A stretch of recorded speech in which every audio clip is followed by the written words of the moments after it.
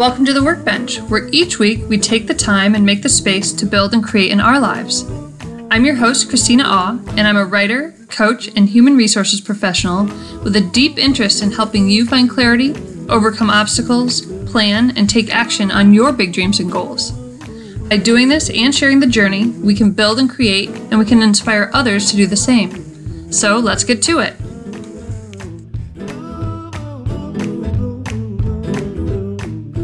Hi, all. Welcome to episode 19 of the Workbench podcast. Today's guest is Joe Dockery. Joe and I have never officially met, but I was introduced to him by my mom, who worked with him earlier this year as part of a successful musical production that Joe created and produced in my hometown of Saranac Lake, New York. He seemed a prime candidate to be a guest on the Workbench, so I asked him to join me for a conversation, and he was game. We had a great time. Joe has had a full career as a chiropractor, and music has also played a huge part in his life. He now finds himself at a crossroads, getting ready for his next steps in life, which include a move back to Virginia and some other exciting plans that we'll discuss in today's conversation. What I loved about our talk is Joe's willingness to take risks, to continue his growth and thinking about wellness and health, in addition to his creative endeavors. This is so much a part of our work at the Workbench, to be willing to take risks and pursue our ideas, and to keep growing. The conversation touches on many different topics, including his upbringing, schooling, development as a musician, and an interesting story about the path that led him back to his wife. Don't forget to check out the show notes for links to his website and for the songs we include for the Workbench playlist. I'm sending out love and light, and I hope you enjoy. We are now recording. Joe, welcome to the Workbench. Thank you for taking the time today to talk with me. You're welcome, and thank you, Christina. I appreciate you asking me to be here. Yeah. So I think we'll start with just having you tell us a little bit about yourself, what you're up to, anything that you'd like our audience to know about you. Well, okay. Professionally, I'm a chiropractor, and I've been doing it for 41, nearly 42 years now. So I'm nearing the end of my working career. Hopefully, I'm trying to get things together to retire very soon. So that's what I've been doing for the last 41 years, is practicing chiropractic in Stanton, Virginia, for 32 years. And then I moved to Saranac Lake 9 years ago and have been practicing way up north in Saranac Lake.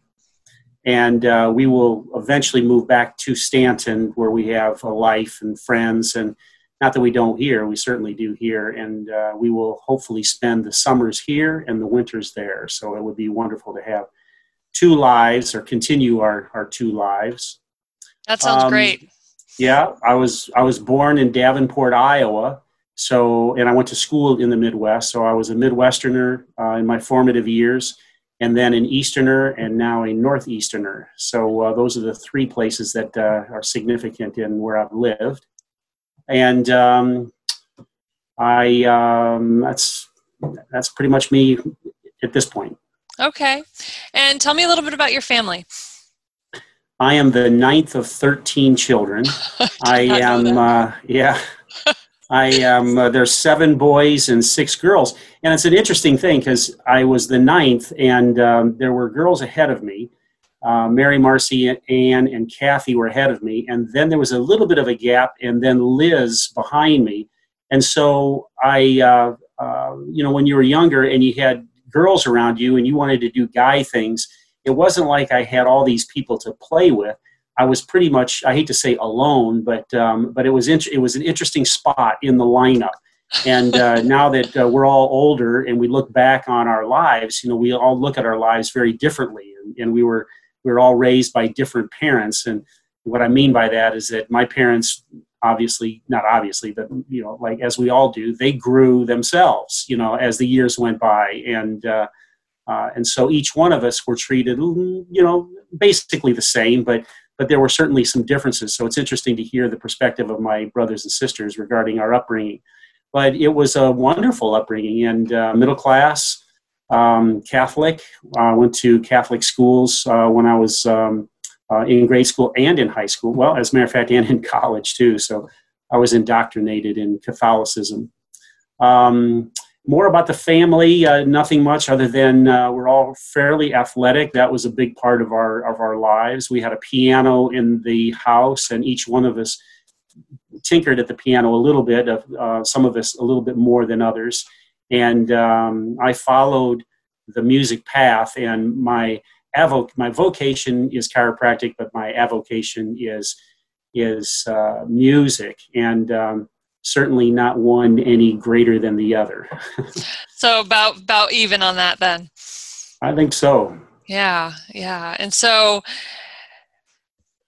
where to go from here? There's a lot of places we could go. It's fascinating that you had such a large family, and as you were talking about the lineup, I was thinking about how you never stand in the same river twice.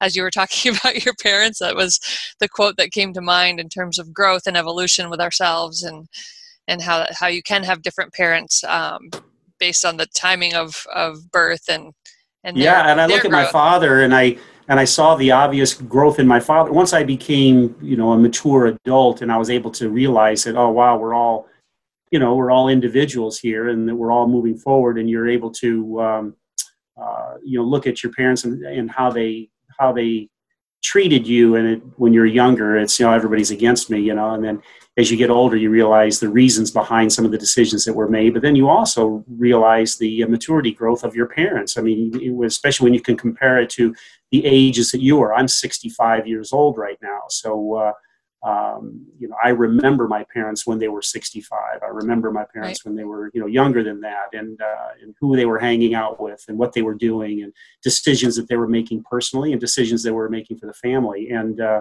I'm really happy to say that the growth that I saw was impressive and something to live by. Yeah. I think now that I'm in this phase of my life right now, where our son is 17, and some of the decisions we are making, he is definitely on board with, and then there are some that are not. And that's what I'm hoping for, because I know that's true for me too. Is I couldn't understand why my mom or dad would have had us do certain things, and now I really do understand it. So it's great to get that clarity. Mm-hmm, it is. Yeah, definitely. And you're married? I am.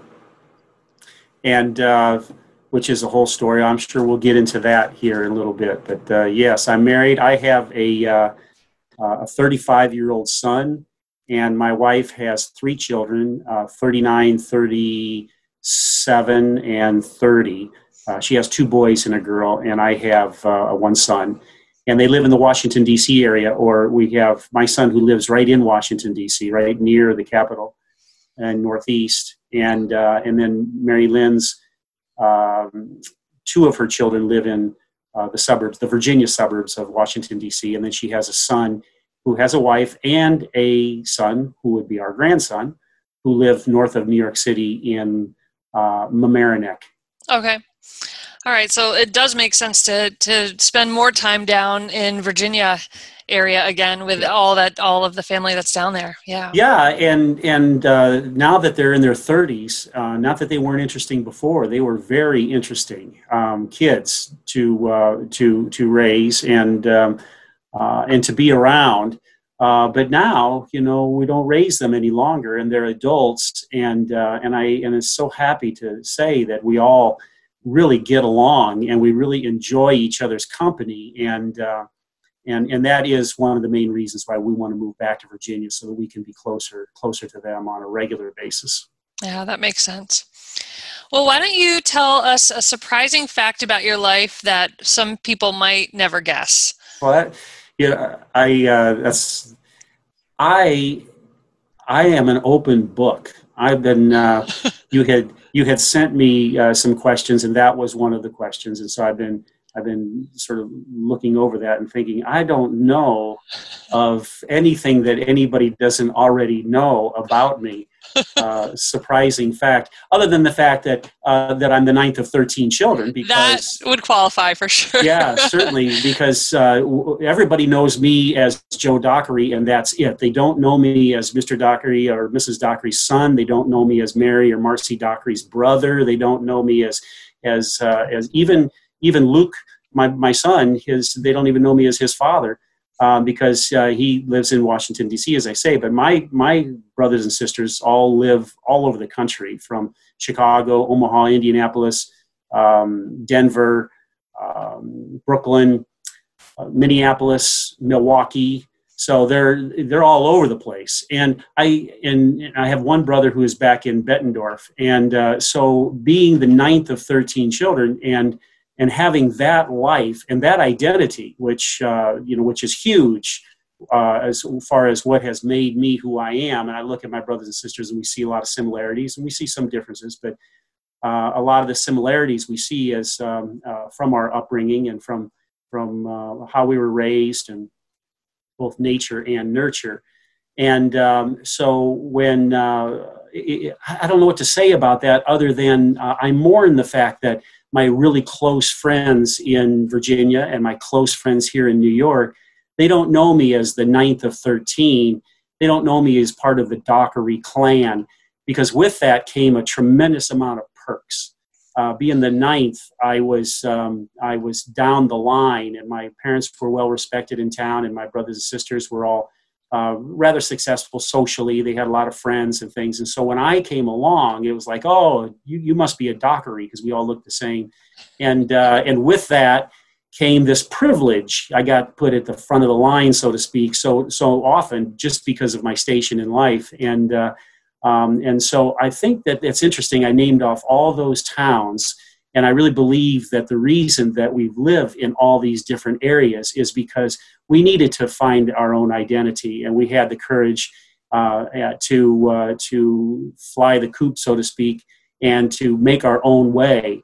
And I would say that that's consistent, and that's even consistent with my brother who stayed, because he's the only one who stayed. Mm-hmm. And so one by one, he sort of lost all this support around him, and of course he's a strong individual himself, and he's made his own way. But I would even certainly include him, even though he's the only one who stayed. Yeah, that's interesting how that how we need to go out and stake our claim in the world and just define who we are and figure that out. It takes a lot of time sometimes, and I can see how it would be difficult being part of a clan and having that be your identity, and then trying to sort out the individual from that. All right. One of the dynamics of the family is trying to express our individualness. As we grow older, we support each other. Today is my sister Annie's birthday, so and we've all already weighed in on her birthday on emails and wishing her happy birthday. So we're all very, very supportive of each other.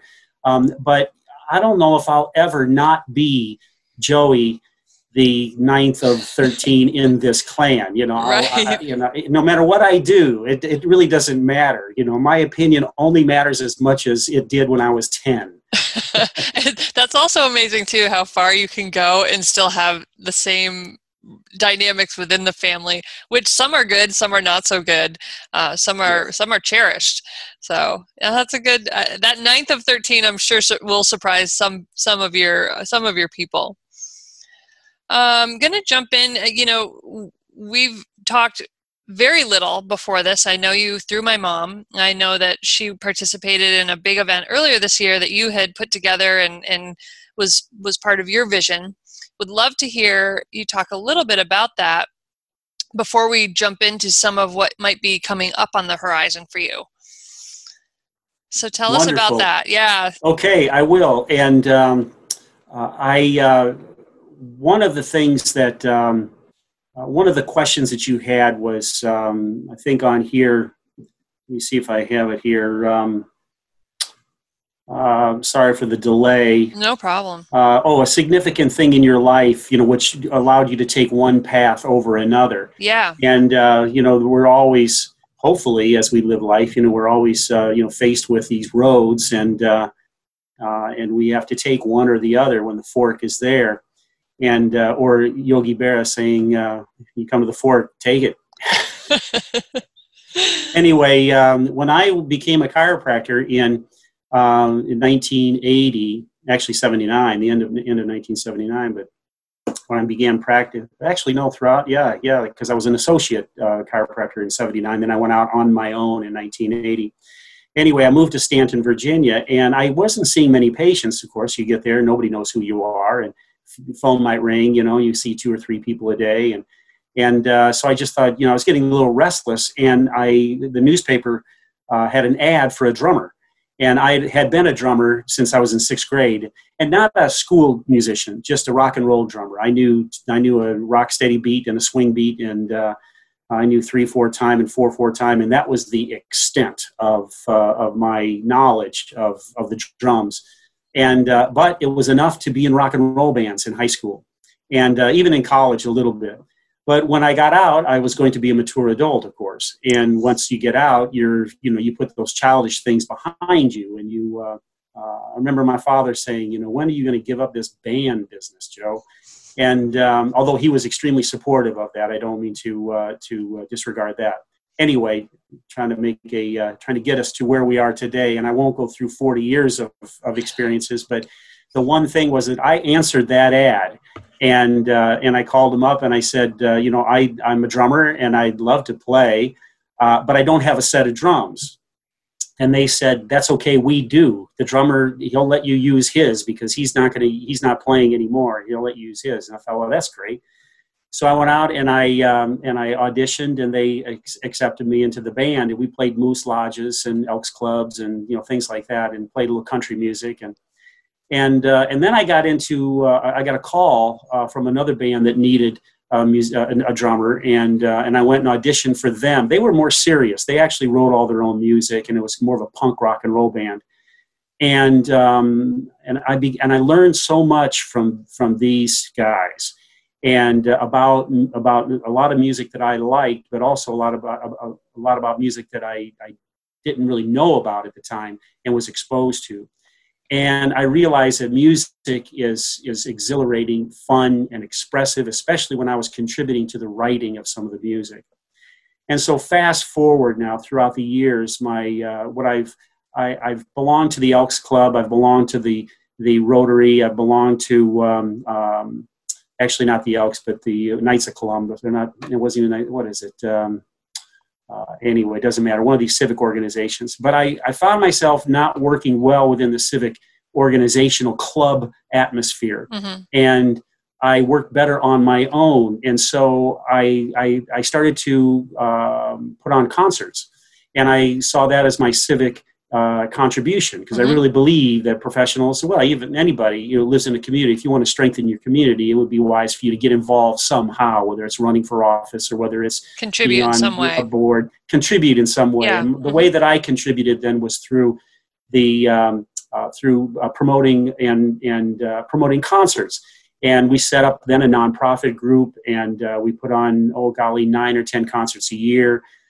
Then for 5 summers, we had house concerts in our backyard, but there was 75 to 100 people would come to those.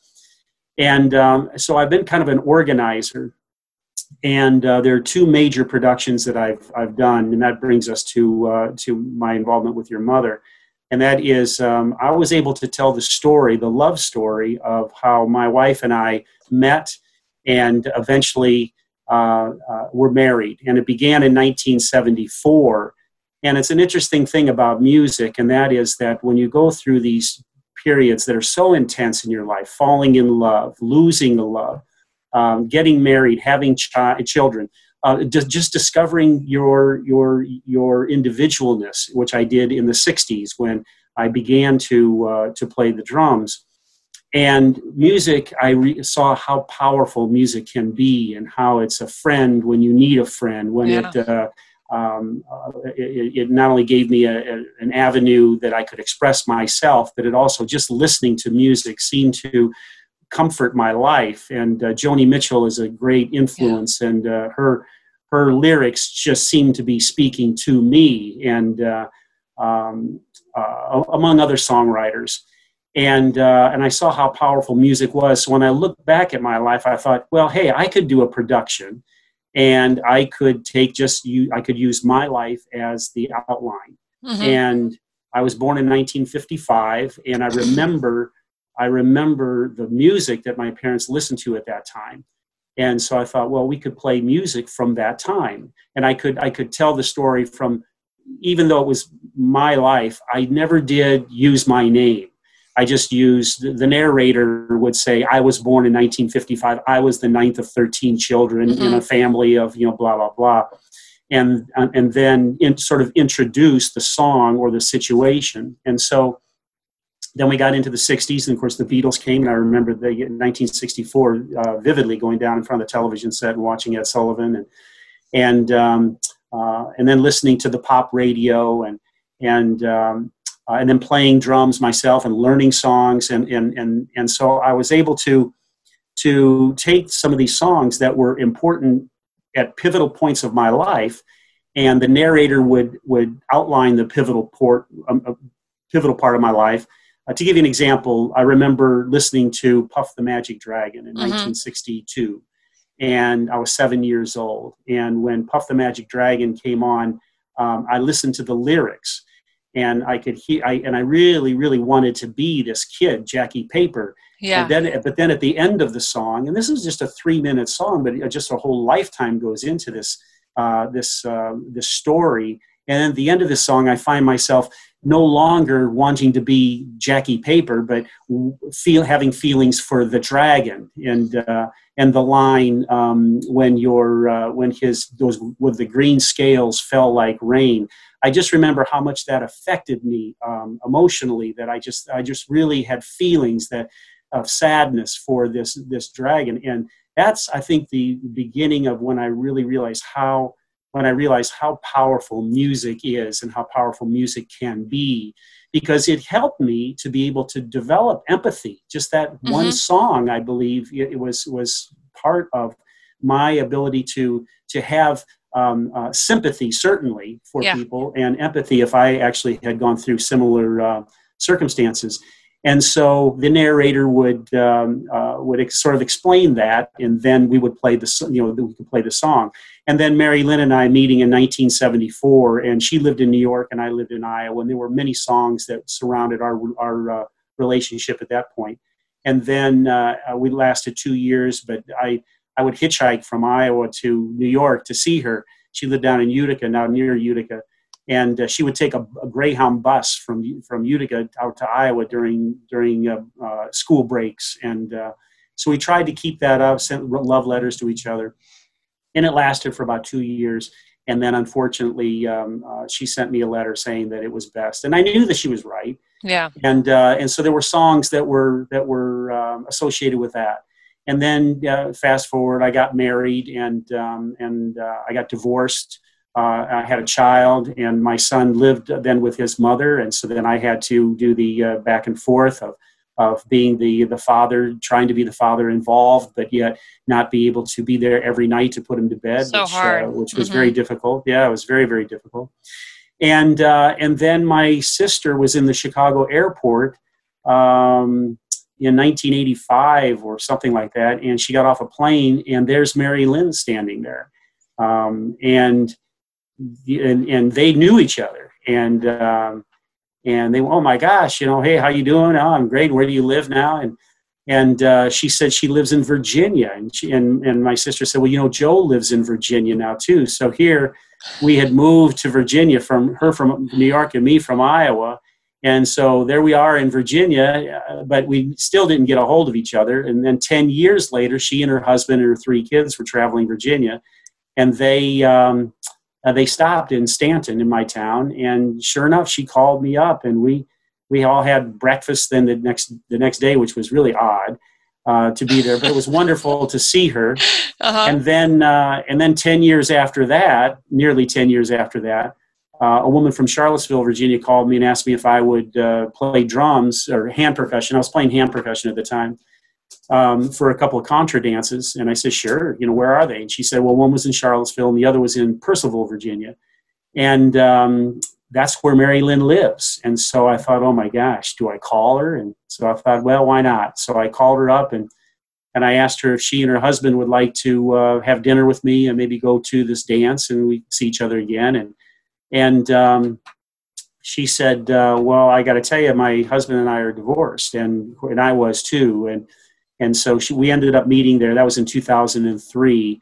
and we immediately fell in love again. Wow. And then we, you can never go back. And we knew that, and we even addressed that. Even when we realized that we wanted to continue seeing each other, we even acknowledged the fact that you cannot go back. And you're not picking up where you left off back in no, from the first just round. Yeah. you just can't do that. But then as we talked about our lives and our children and how we raised our children, the decisions that we made, the paths that we took, I just was so impressed with her. And it was very easy for me to fall back in love with her. And then we married in 2007. And there's all kinds of music that is surrounding Wow. those, not only in lyrics, but also just that were being played at the time or that I was singing at the time. Anyway, so I got to tell that story, and I got 20 musicians and singers and actors, and we did a performance at the Pendragon Theater here right before the COVID hit, and we were able to gather, and we had 3 sold-out shows, and it was very successful in many different ways. And one of the great things was that I got to meet your mother. I got to be around her and to realize what an incredible musician she was. And since I'm not a school musician, when you get all those musicians together, I can corral them and I can organize to a degree. But when it comes down to, wait a second, that's not the right chord. There's just I think that they're playing a ninth in here, and that's very important to make sure that ninth is in there, because it goes right along with the melody, or it introduces the next chord, or that kind of language. Your mother was able to be able to use that communication between not only me and the musicians, but she and I, and she was an incredible help. So yeah, she's amazing. She's really, she's been a musician forever and is really, works at it every day, as you know. And yeah, she had a great time. It introduced her to a lot of the songs that I grew up listening to in college myself, because, I got deeply into classic rock, 20 years after it had come out. And so she didn't really have familiarity with Little Feat or other bands like that. And that's what I was listening to for years. So now we have more of a shared language on some of that music, which is nice. And so that's great. Another positive that came out of it. But I heard it was just from her standpoint, it was just an amazing musical experience to be in the room with everybody else and everybody's contributions and the vision that you had. Yeah. So I know it was a significant, and the schedule was tight. So I remember she was out here over Christmas getting ready to learn, she had a playlist, she was learning the music, and so she did. And over Christmas, it's interesting, she had the playlist, but I was still writing the monologue at that time. Luckily I went to Ireland and stayed with some friends of mine in Westport, Ireland, and I sat at their kitchen table and I would write some things, and then I would show it to Eve, my friend over there, and Derek, and they would read it and they'd go, "Did you write this?" And I said, "Yeah, I wrote that." And it was fun to get their feedback, and so then when I came back, we had the month of January to put it together.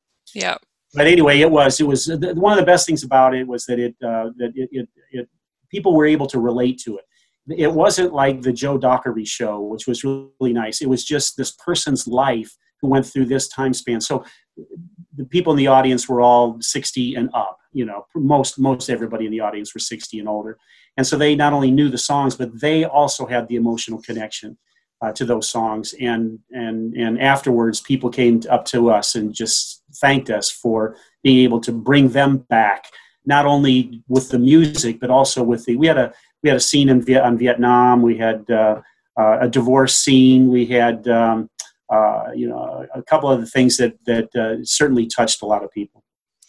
I love that, and I think of music in a couple different ways. But one of the things that strikes me about it, and knowing about your show and what you had put together, brought this to the forefront of my mind again, which is, for me, so many of the songs that I love have connection to specific times or places or people, which is great. So I'll hear a song that I haven't heard in 10 years and it'll bring me right back to the last time I heard it with the person I heard it with, or whatever the significance is. And so that's nice or painful. It can be both. And then there's songs for me that I have that are just mine, and they're I don't have to share that memory with somebody else. It's something that is specifically mine, that is, I call it a Chris tune. And those are also nice to have, are these individual pieces of music that don't have memories attached, that can either bring you down or bring you up, but are just very personal. And so I guess that idea had been rattling around in my mind for a while. And then when I heard about this show that you were putting together, it solidified that. So are there any songs that are just yours that you identify with, that don't share memories with others? Well, yes, no doubt. And what you're explaining is how powerful music can be. I remember publishing rights for music is a really big thing. Who owns the songs, and and I remember, I wish that I was prepared enough to be able to give you the exact reference here, but someone said, and it was a famous person who said it about the Beatles' music, that in a way, they can make all the money that they want or deserve to have over that, but those songs no longer are theirs. Right. Those songs are ours. Mm-hmm. And that's how powerful music is. Yeah. That you can actually take a song like "If You See Her, Say Hello" by Bob Dylan, and when I hear that song, the lights go out as far as me thinking that's anyone else's song but mine. And Right. There's all kinds of, and the interesting thing about that song is that there was a young man, not a young man, so he's older than I am. There was a man who stopped me on the street in Stanton. We used that song when Mary Lynn and I broke up, and it was the song that I listened to over and over and over and over again, and it gave me so much comfort. Yeah. And so much peace to have that song, because it not only was mine, but it just reminded me, and it put me right into that emotional relationship that I had that was so important and powerful to me. And he stopped me on the street and he said, "Hey, and I know his wife, and he said, we broke up in 1976, and I used to go to this bar in Schenectady, and they had a jukebox where you could play albums and songs from albums, and I would sit there and I would do these little shots, and because she was off, and I have no idea who she was with, but she broke up with me, and I was just in bad shape, and I would do these shots, and I would play 'If You See Her, Say Hello' over and over and over again, and then he stopped and he looked at me, and he was tearing up, and he just hugged me, and he just said, "Thank you for that." Wow, that's so amazing. So there's a song that was totally mine, but it was also his. Also his, as it was millions of other people, but for Joni Mitchell songs, for Bob Dylan songs. So, we used Cat Stevens' Father and Son, and that was a song that, you listen to that with the headphones on, and you're right there, and he's telling your story. And so I don't know if that answered your question, but certainly it does. Okay. Yeah, no, I love it, and I love talking about music and all the different ways. I grew up playing, but I'm not really a player now. But I just enjoy and connect with it in so many ways. And so let me ask you, I don't know, where do you want to go next? Well, I was 41 years as a chiropractor. There was a tremendous amount of evolution that went on in the way I practice. I shouldn't say a tremendous amount. There certainly wasn't. I'm actually pretty much the same the way I practice now, but the appreciation that I have, and we could certainly talk about that. I think it would certainly be of interest to people to know. Definitely. What I have learned over 42 years of practicing, what I think health is, how you should go about attaining it, and what are the resources that are readily available for you to attain good health and wellness. That would be great. I think a lot of people struggle with a lot of pain, and I think the wellness area, I know many of us don't focus on it as much as we should in the early years, so we have to spend a lot more time focusing on it later on. Let's dig into that. Well, I think self-care is the key to healthcare. There's so much talk these days about the crisis that we have in healthcare, and it comes down to who's going to pay for the healthcare. Who's going to pay for my insurance? Am I going to have to pay? Am I going to have to pay half of it? Am I going to have to pay a tenth of it? Can I get free insurance through my work? Which is a whole other conversation right there. What that has done to society and the economics of the average person. Maybe we'll talk a little bit about that today too. But anyway, I think we're going to have a round two. I really do. I'm a little windy when it comes to speaking, I'm afraid. Well, I think there's a lot of good topics, and I a lot to dig into. So we could definitely feel relaxed about what we get through today, and then definitely schedule a round two if you're up for it. Sure. Oh, yeah. Gosh, this is important. This is very important, and so health and wellness. Certainly, you want to be healthy. You want to be without sickness, no doubt about it. But there is this Maslow's hierarchy of needs that states how there's the first need is just food, and then shelter, and then just the basics, and then finding that you are a part of maybe the next step up is you're a part of a group, that you have a family, or that you have close friends, so that you feel that you're a part of a group that is supporting you. We need that as the human species, and these are just not things that these evolved. This is why we are kings of the forest and queens of the forest. We have no predators. We have, yes, we can get snake bitten, and sure, we can get attacked by a bear, and yes, you can get COVID, unfortunately, and you can die, but it's not going to wipe us out. It's not going to wipe out the species. There's no predator that we have on a regular basis that we really have to worry about. And how have we done that? Well, we've done that because of the evolution of our brains, and that we've been able to figure it out and to put ourselves in this position. The irony of that, of course, is that the things that our brain produces is the thing that is going to annihilate us through climate change or through nuclear war. And these are things that we created ourselves.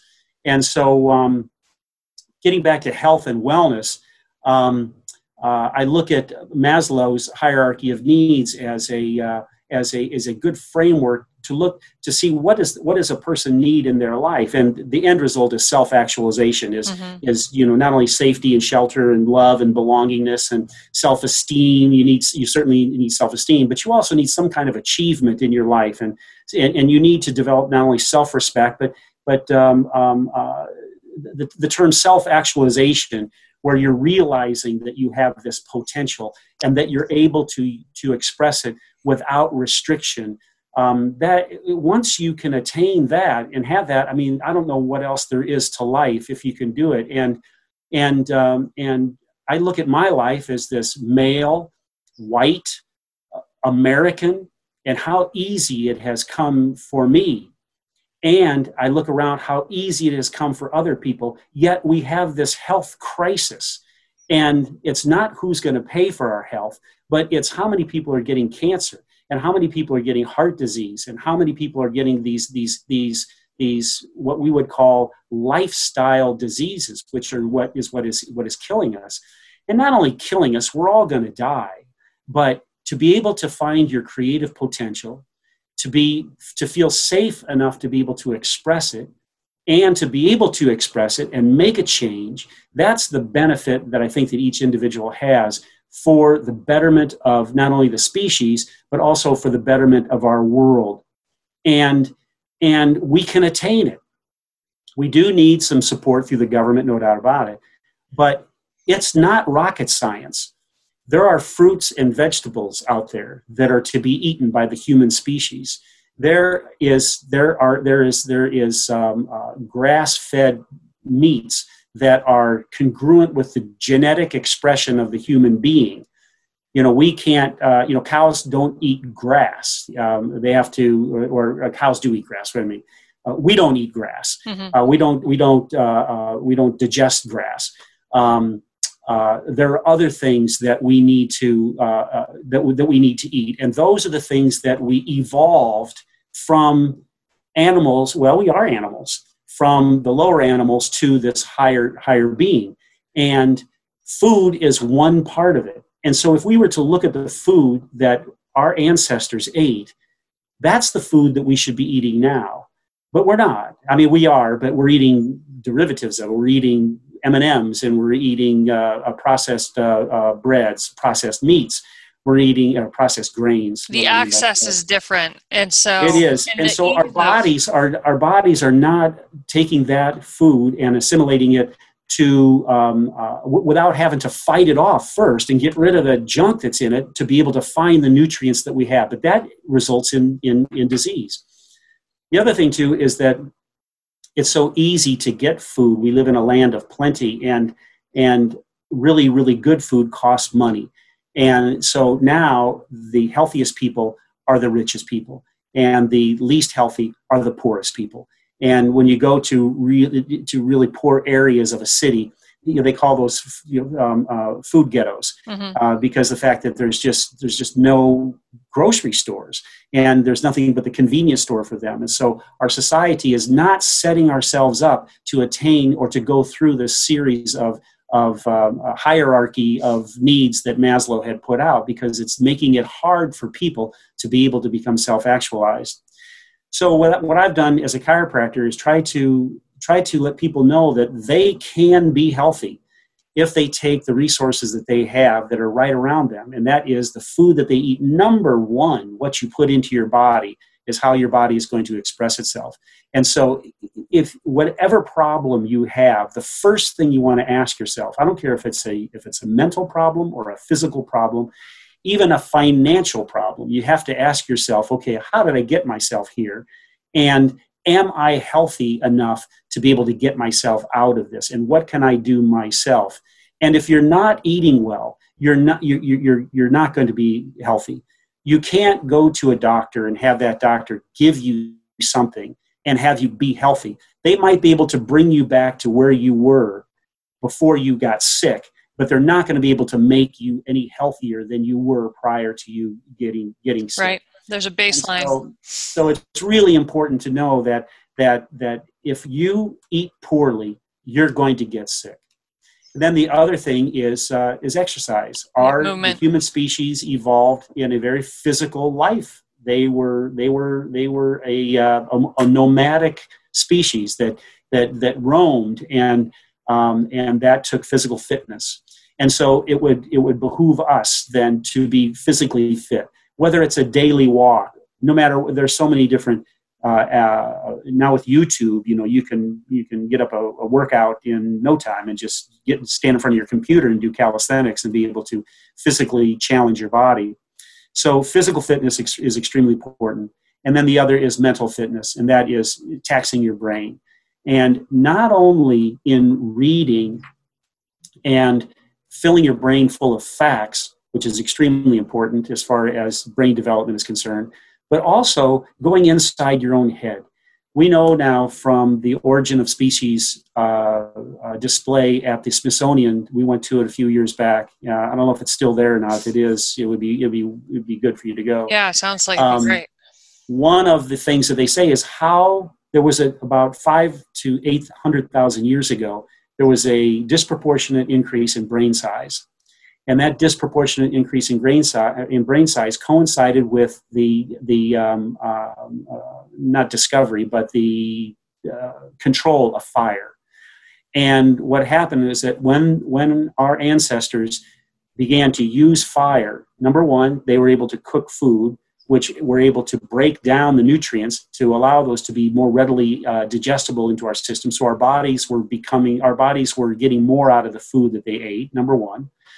Another thing was that they could sleep more soundly.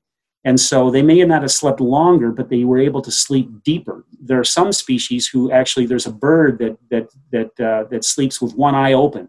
And so half of its brain is sleeping and the other half of its brain is on guard. And then later on in the night, the other half will go to sleep and the other half will stay open. That's fascinating. That is unbelievable. It's just unbelievable. So amazing, yeah. And so we as human beings, once we had fire, we were able to sleep around the fire, and that kept the wolves away, that kept a lot of the predators away, and we were able to sleep more soundly.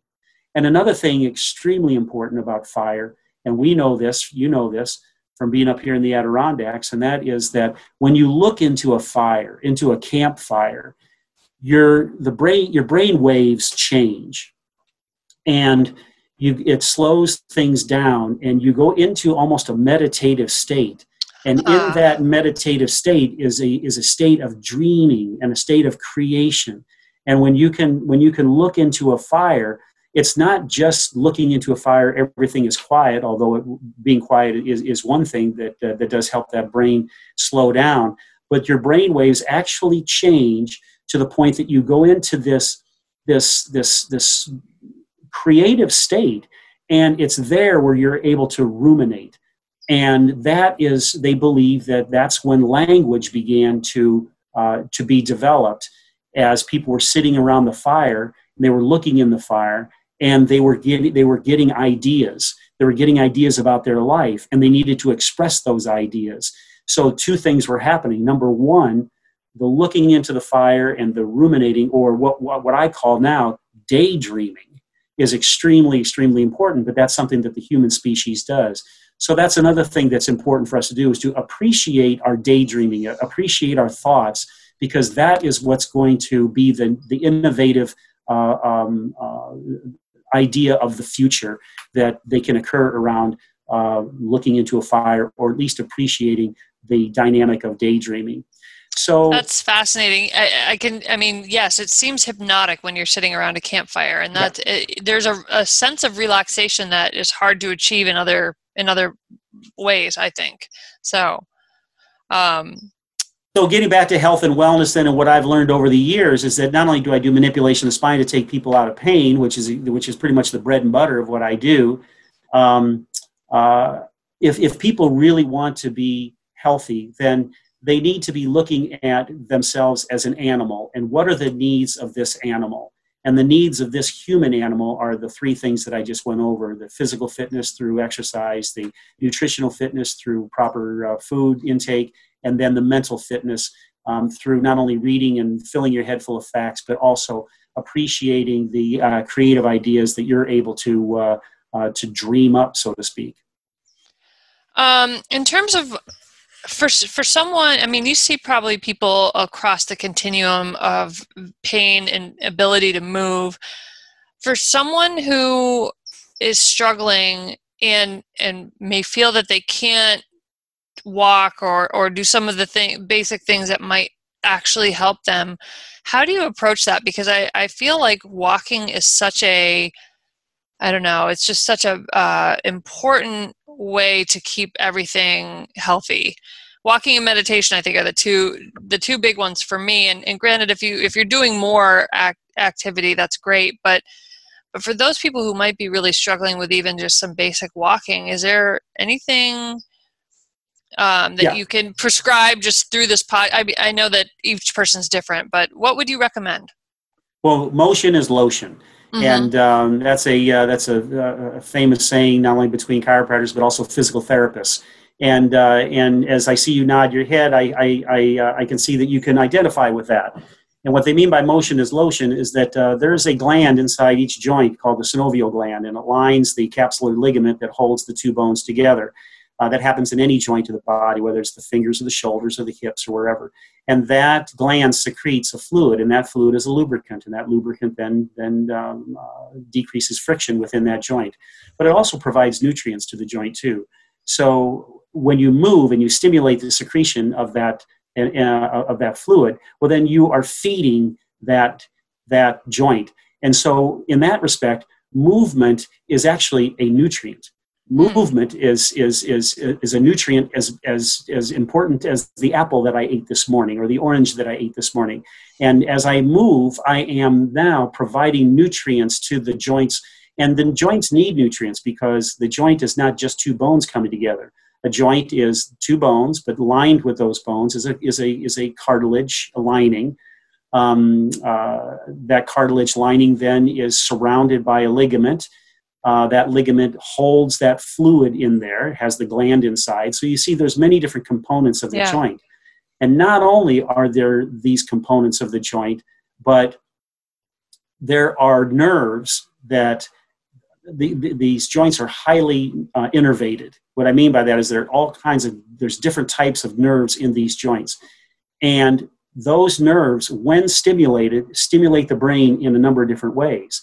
And one of the ways is that it stimulates the brain, it closes the gate on pain. So, if you have a pain in the joint, you seem to rub it and you move it. Well, the reason that you move it is that you want to stimulate certain fibers called proprioceptive fibers that go up to the brain and close the gate on actually into the spinal cord and close the gate on pain-sensitive nerve fibers.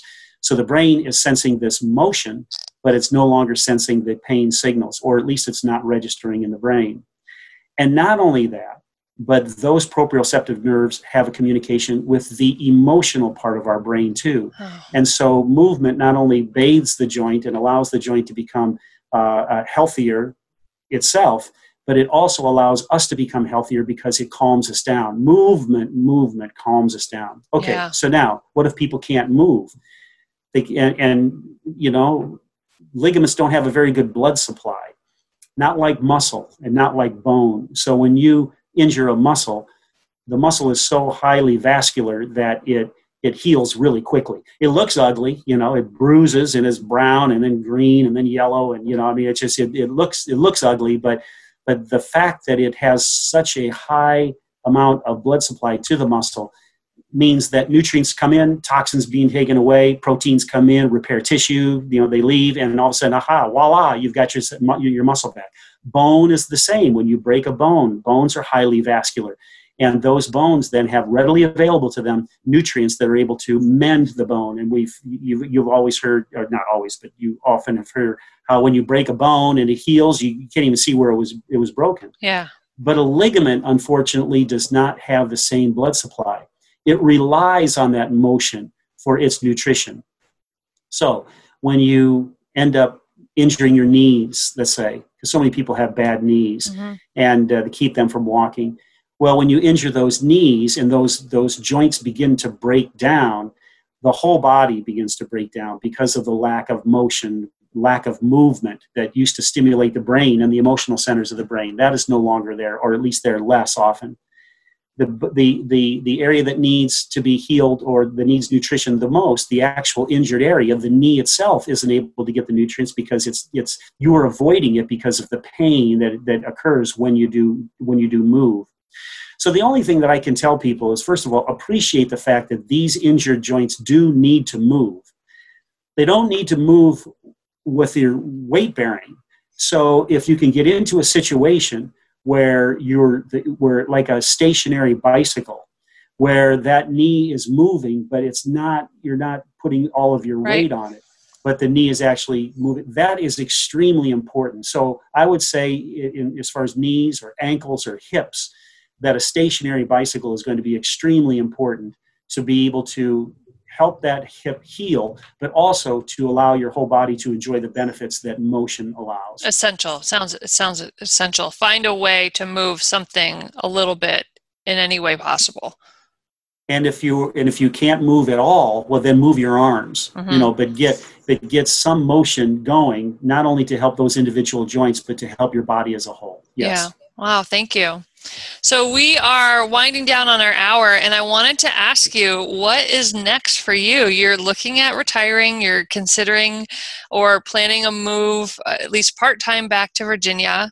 Yes. You shared something that might be in the works offline. Did you want to talk about that now, or do you want to tell me what are your thoughts about next steps? Okay. Well, what I wish that I could do more chiropractic, and I will continue to do some chiropractic, but 41 years of massage and manipulation has caused some arthritis in my own joints. And so being a musician, I want to keep those joints going. So I'll be doing less chiropractic, and I'd like to get a podcast going myself.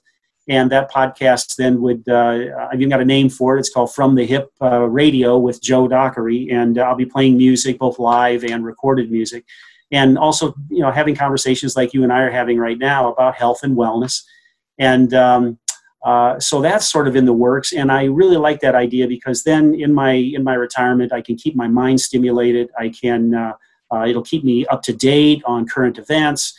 And of course, I'll be able to play music with friends that will end up being put on the podcast. So, what a great kind of mix of everything that you've done so far, and a way to incorporate it going forward.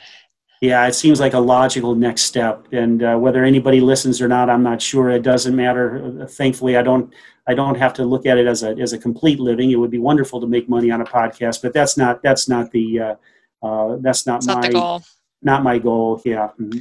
Yeah, I find it really fun. I think the conversations that I'm having it's just really fun to be in the moment, talking and then sharing it out. And I think people crave good content and good conversation. So I have no doubt that people will listen to yours and get a lot of enjoyment out of it.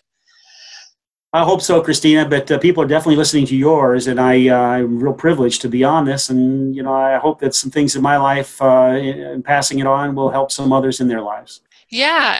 Before we close today, is there a song that you want me to put on the Workbench playlist list? Let's see. Okay. Yes. I started my podcast. I'm developing a few before I actually launch it. And Al Green's Stand Up is it would be a really good one. And he just says, stand up, identify yourself. You're guaranteed nothing but one day, and today's it. So take it. That is awesome. Thank you so much. And yes, let's keep in touch about a possible round 2. Thank you so much for your time today, Joe. You are welcome, Christina. Thank you.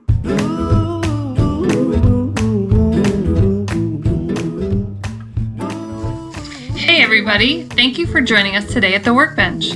We welcome your comments and would love to hear what you're in the process of building. Look us up at christinaau.com, that's KRISTINAAU.com, and if you enjoyed this episode, you can help us with our build by subscribing, sharing, and leaving a review on Apple Podcasts. We aim to stir the pot and inspire you for the next big thing you want to build or create. We look forward to seeing you next time.